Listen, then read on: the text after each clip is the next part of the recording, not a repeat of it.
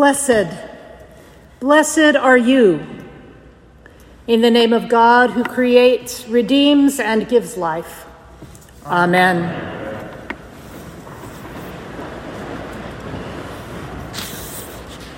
Today we hear the beginning of Jesus' first sermon, which we call the Sermon on the Mount.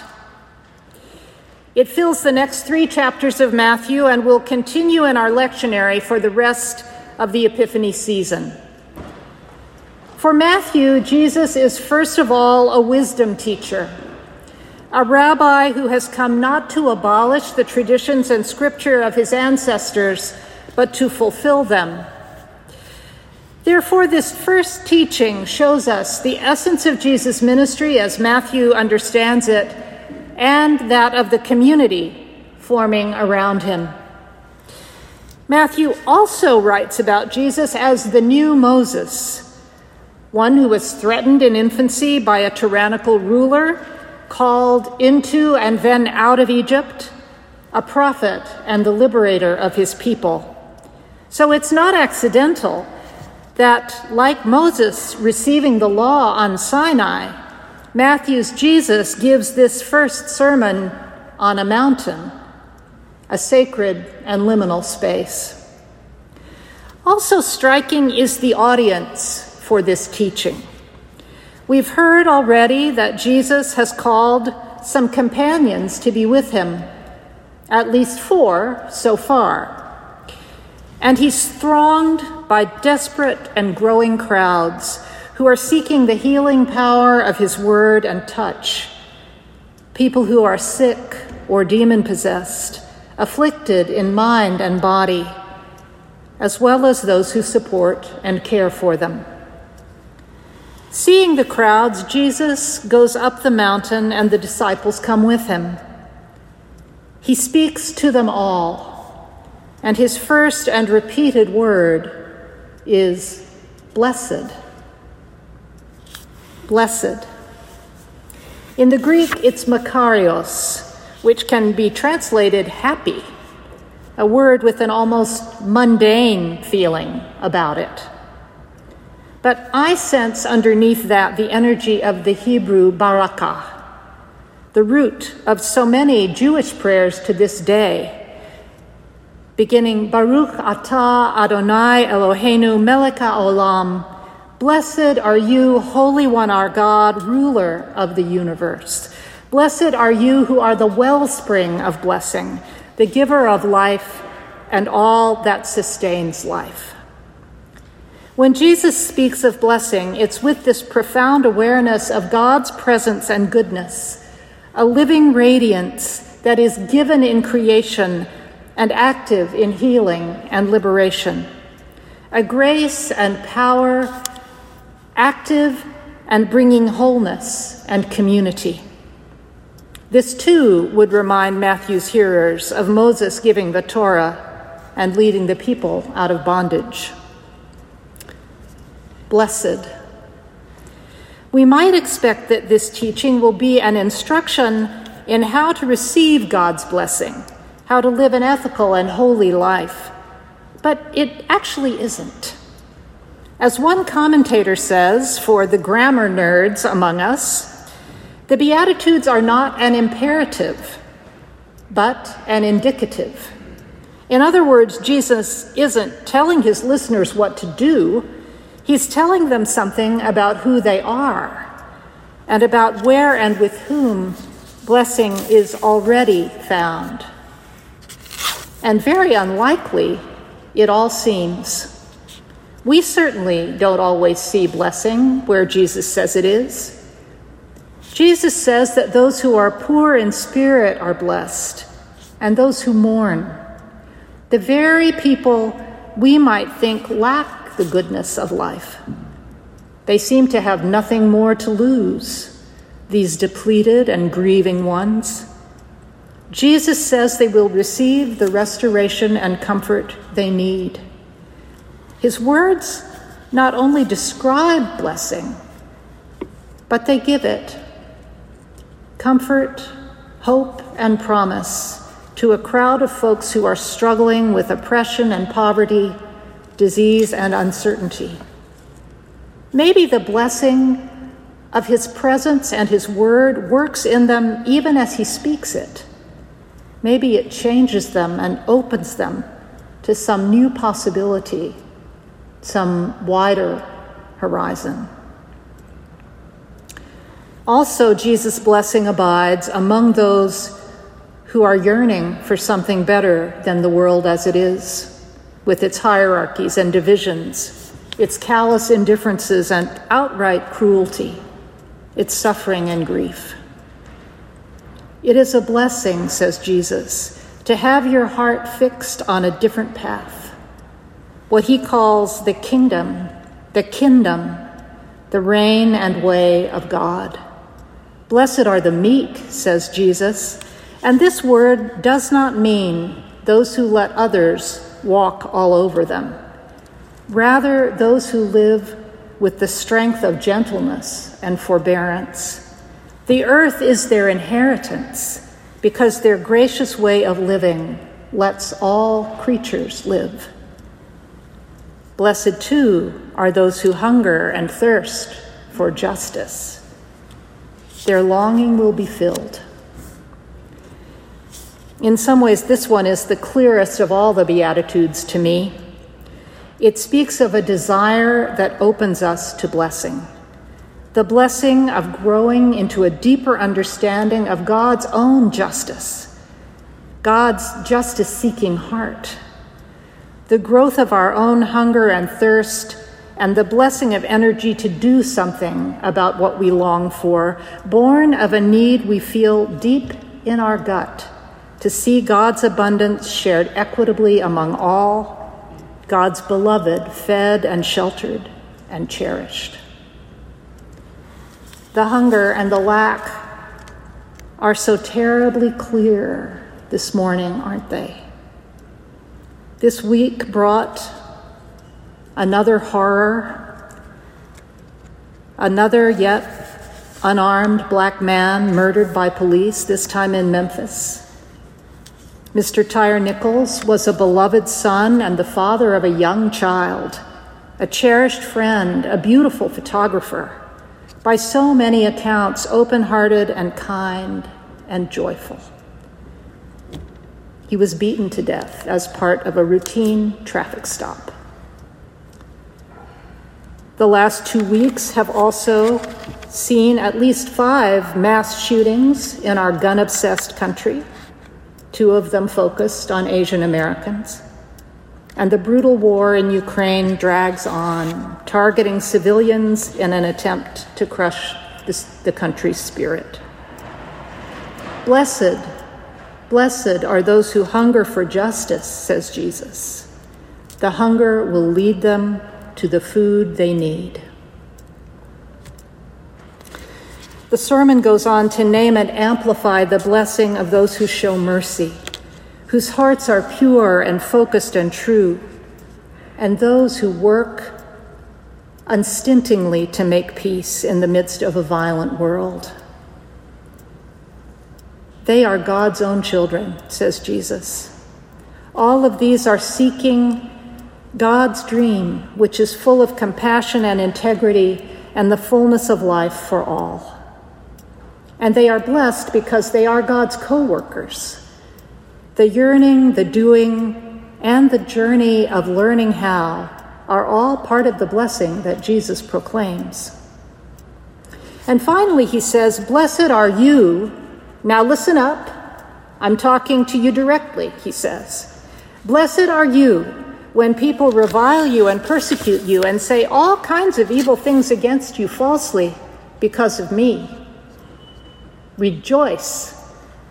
You are in the company of the prophets. Blessing is found in taking risks for what is right, for what we yearn for the dream of God. Courage, kindled in our hearts from the heart of God, is a blessing by which we are able to live more fully into our vocation as beloved community. It's important to emphasize that the blessing Jesus speaks of is not about material abundance or self-sufficiency. Indeed, it requires vulnerability, whether chosen or not, and reliance on one another and on the community of creation and on God most of all. It includes moving beyond our own ego and self-preservation to something more expansive, something like generosity, like love. That's not to say that blessing, that deep sense of the goodness of God that gives life to all beings, does not overflow in delight and in care for all God's beloved. It's good to give thanks, and blessing is recognized and celebrated in gratitude. On this, our annual meeting Sunday, I would like to reflect with you on the blessings of our life together at Ascension, as well as the way the Beatitudes call us to understand our community in light of the wisdom and blessing of Jesus. What are some of those blessings? You'll have your own list. Here is part of mine. First, dear ones, it is community.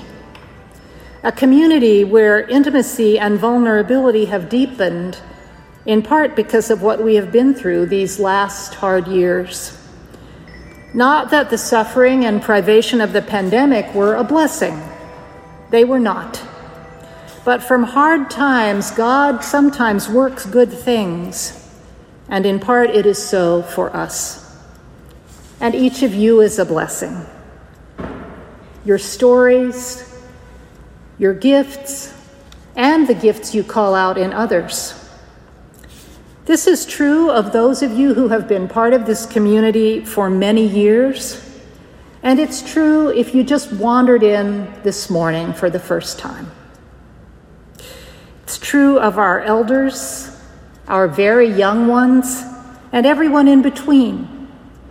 It includes those who gather here in person and those who are with us online. Every one of you enriches our life together. You sit at our doors and welcome visitors. You care for each other in friendship and kindness. You help to feed our neighbors in need. Blessing abounds. And our leaders are a blessing. Isabel Spencer and David Kolker, our wardens, bring deep faith and dedication and inspiration to their roles, and I'm very grateful for them. Particularly in these challenging times, our vestry has cared for each other and our community, as well as for the business of the church.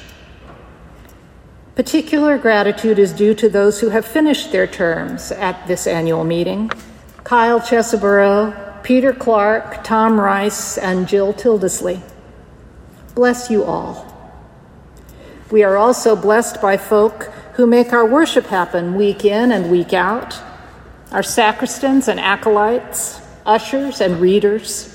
Some serve faithfully behind the scenes: the Altar Guild, the Flower Guild, Matt Vermidal and the hospitality teams who make coffee and bring us treats and schlep everything outside and back in again.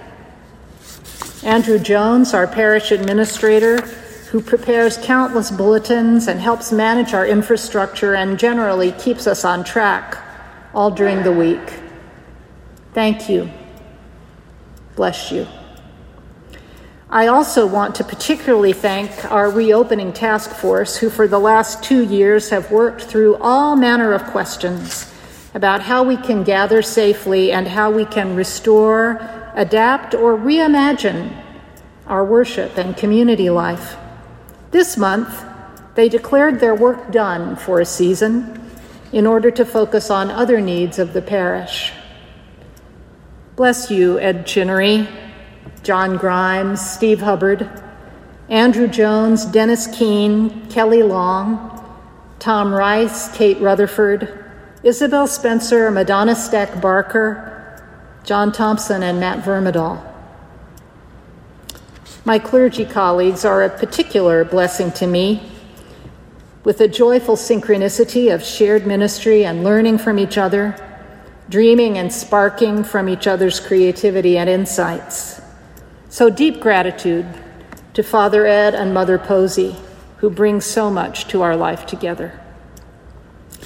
Most everyone who comes to Ascension would name our music as a blessing. It speaks deeply to our souls, and it inspires us as one body with the gift of singing together. Thank you to Dennis Keene for his deep, devoted love not only for music, but for this parish, and to our wonderful choir, who shower us with the blessings of song. Our sacred space is beautiful and prayed in, and historic, and sometimes fragile, a blessing and, yes, a challenge. The people who maintain it, our sexton Dwight Roberts and assistant sextons William Gordon and Rasheen Tompkins, along with our business manager Kelly Long, bless us with their care and dedication and skill. This year has brought a lot of work on flooding and lack of heat in the rectory, a lengthy fire alarm project in the church, the creation of a new office for Kelly, all now completed. We've also begun preparing and raising funds for the restoration of our tower brownstone, which will begin this spring. There's always more, but deep gratitude is due to our Buildings and Grounds Chair, Steve Hubbard, our Chancellor, Charlie Schmidt, the B&G Committee for their care of the buildings, and also blessings from our lovely garden, which so blesses everyone in the neighborhood, and thanks to Gail Lynch and John Merriman, who tend it so lovingly. Ascension has strong financial resources in the form of endowments and generous pledges, a particular blessing provided both by those who have gone before us and you who are here now. We do not, however, have enough resources to fund our budget deficit as we have in the past. You'll hear more about this at the annual meeting. What I want to highlight here is the blessing that is our financial leadership, Mary Guyard and John Grimes, the Finance Committee, the new Deficit Reduction Task Force, and along with our business manager, Kelly Long, and bookkeeper, Sajia Chowdhury.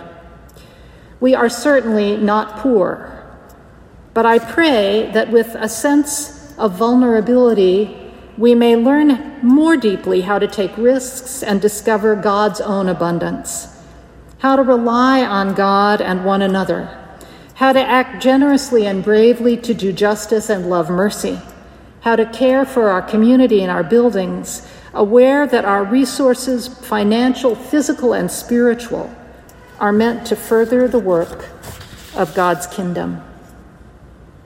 There is so much urgent work to do, plenty of poverty and spiritual depletion and too much grief.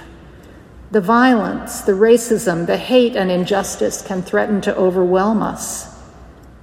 But where is the blessing of which Jesus spoke? How are we a part of it? Is there hunger and resolute action for justice, love of mercy, humble companionship with God? Is there dedicated work for peace and willingness to risk for the sake of the gospel? Can we be a blessing in this world, dear people of Ascension? Jesus says we are, even and maybe especially in our vulnerability and our fear of not being enough. Jesus blesses us in order that we may be a blessing, that we may respond to the needs of our neighbors and care for one another in small ways and larger ways, using our privilege and our longing for God's kingdom, our minds and hearts and bodies, in companionship with one another and trust in God, who walks with us every step of the way. In the mystery of grace, blessing circles and spirals as it is given and received again and again. I'm grateful to be with you on this journey in these challenging and God-filled times. It is indeed a blessing to serve as your rector. Amen.